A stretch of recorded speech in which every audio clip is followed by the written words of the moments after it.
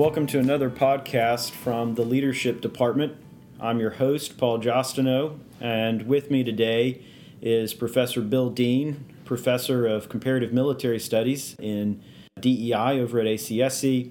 He is an expert on French counterinsurgency, has extensive background in French civil service and military affairs.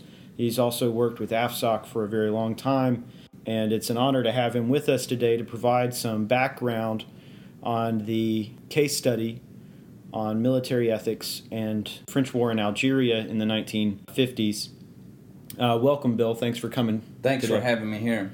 So our conversation will move through just a series of questions. Our purpose is to give some background to students as they prepare to write some papers. We want to make their entry point in terms of military history to writing about leadership and ethics as easy as possible. So that's what we're trying to do today. So I thought we might start with just some background to France's interaction with Algeria. How should people understand this colonial relationship?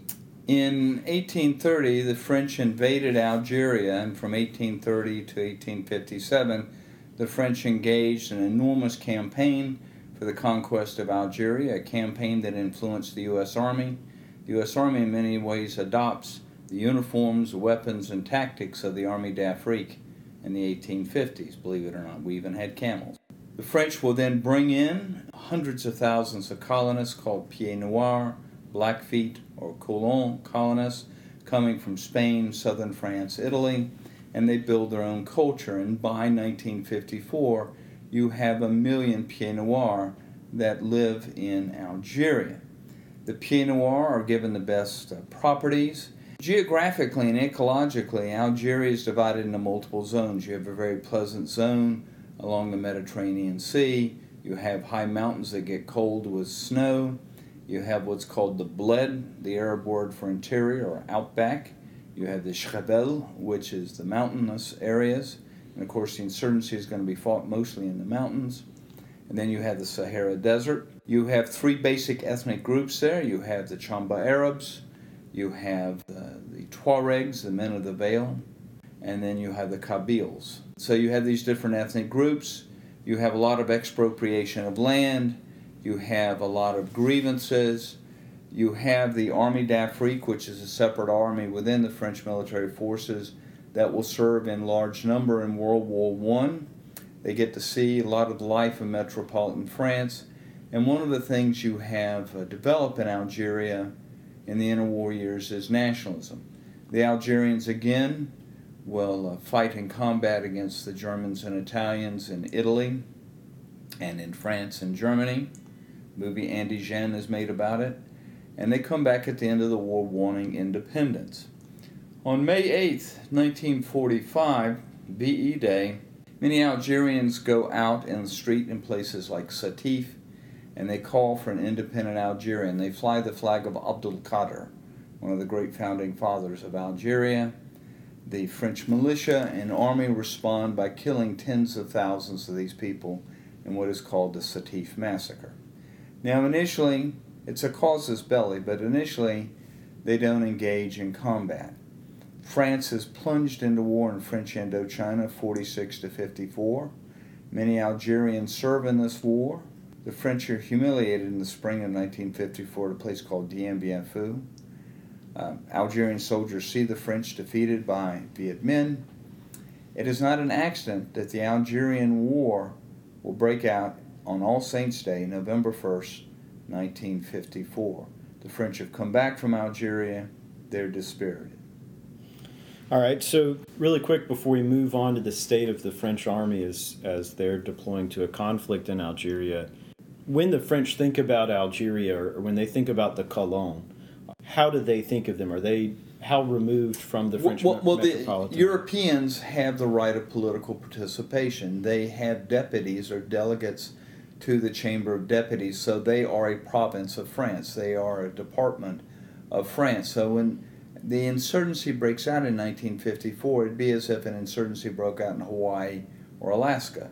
For the United States, it's a true counterinsurgency. You know, what we did in Iraq and Afghanistan is assisting host nations fighting counterinsurgency. It's not a true counterinsurgency because it has to take place in your homeland. Right. So the French see it as a true counterinsurgency. It is part of France.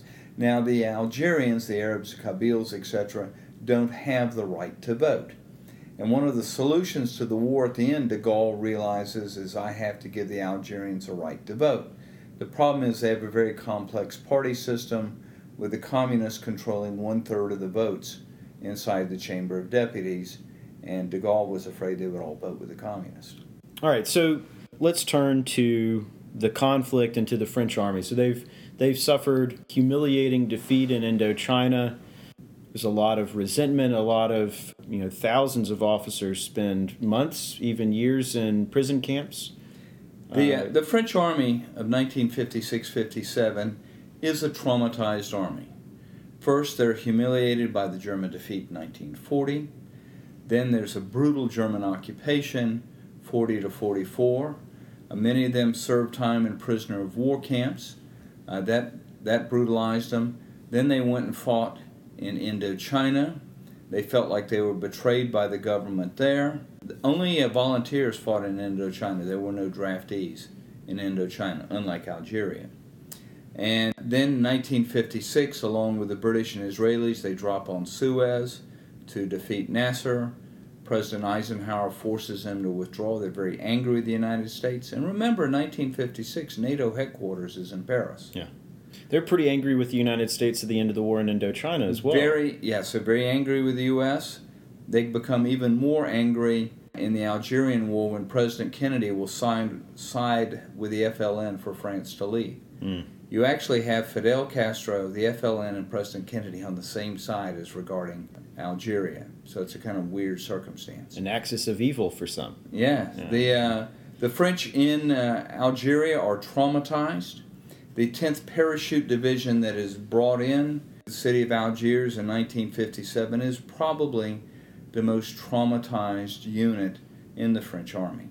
So you're dealing with men very traumatized, humiliated. You can read Ladergui's novel, The Centurions, and the subsequent one, The Praetorians, that talk about the state of mind.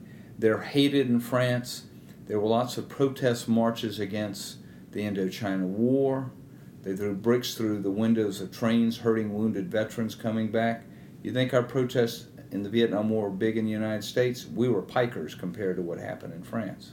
The French are determined to keep Algeria. They're determined not to let Algeria go down. But here's the central strategic problem. The focus of France is in Germany. You have a large French army. The French are trying to develop nuclear weapons called the force de frappe. They will explode the nuclear weapons in Algeria. There's places in Algeria today you can't go because of radioactive waste. So France saw, with the exception of nuclear testing, Algeria is a waste of time. They needed to concentrate their troops to fight the Soviet Union. It sits at the heart of the Cold War. And this skews their understanding or center of gravity analysis because they come to see the Front de Libération Nationale, the National Liberation Front, the FLN, as either communist, as proxies of the Soviets, or radical Islamist. So who are the FLN? The FLN, typically family, done by family and clan. Ethnicity is very important in this. The family that fights insurgency together stays together. You have some people that fight on the side of the French called the Harkis. You have the Harkis, you have the FLN. Most of them are not intellectuals. All they know is their living conditions are extremely poor, lots of disease, lots of poverty, no chance for advancement. The colons, the Pieds Noirs, have the best land. They can't make a living. So it's a lot of socioeconomic things. You have the intellectuals at the top, people like Ben Bella, who do have classic ideas of nationalism and will take help from wherever they get it, whether it be Egypt or Yugoslavia. So how would the conflict progressed as we move into, we're going to focus on the Battle of Algiers, right. 56-57. So 1954 to 56, most of the fighting is in the blood in the Jebel, in the countryside. And you have division among the insurgents themselves. There is a constant ratcheting up of horror. At Philippeville, for example, the FLN go in and kill pregnant women, French civilians, Pied Noir civilians. When the Foreign Legion shows up, they will kill 3,000 or 4,000 Algerians as a counter to this. So you have an escalation of violence. By 56, in the fall of 56, the FLN decides to take the war to the city of Algiers, which is the most important FLN district. Districts are called vilayets. And so they use women, going against cultural assumptions of the French, to begin doing bombing. And you can see this laid out pretty well in the Battle of Algiers. The French police and militia, the CRS, try to deal with it, but they're unsuccessful. And so they bring in this traumatized parachute unit made up of the Régiment Parachutiste Colonial. You have, I think in one of the readings, they're changing to the lizard outfit. That was brought in by a colonel, later General Birjard, to give them a sense of primary group loyalty, and they develop a separate identity. The elite units, Foreign Legion paratroopers, Colonial Infantry paratroopers, the Marines, but most of the troops in Algeria are draftees. Most of the troops spend their times on FOBs. The elite troops are taking helicopter. It's the first helicopter war, and will launch helo assaults all over the Bled and Jebel. The Battle of Algiers is unique in the campaign in Algeria because it is an urban campaign. And the insurgents engage what we would call today network-centric warfare. They have a series of networks that the French are trying to break up. The FLN members are told to keep their secrets for 24 hours. By that time, they'll be able to adapt to their capture and the information be no longer useful. The French know that. These traumatized colonial paratroopers know this, and they began a massive campaign of torture. In fact, they have a set bureaucracy of torture. It's France, you're going to have a bureaucracy. Of course. And so you have this 5e Bureau, whose job is psychological operations. It's led by Trinquier. And you have an entire organization designed to torture, to gather information, a lot of human rights violations. You have what's called les crevettes de Birjard. You have, Birjard himself isn't involved in this, but you have other French officers that will take FLN members in helicopters, fly over the Mediterranean, and throw them in the sea. There's extensive use of electroshock on men's genitals, extensive use of torture. General Oseres, who commanded some of the units in Algiers, admits taking Ben Midi out to a farm, torturing him, and then killing him. And of course they claim in the media he hung himself.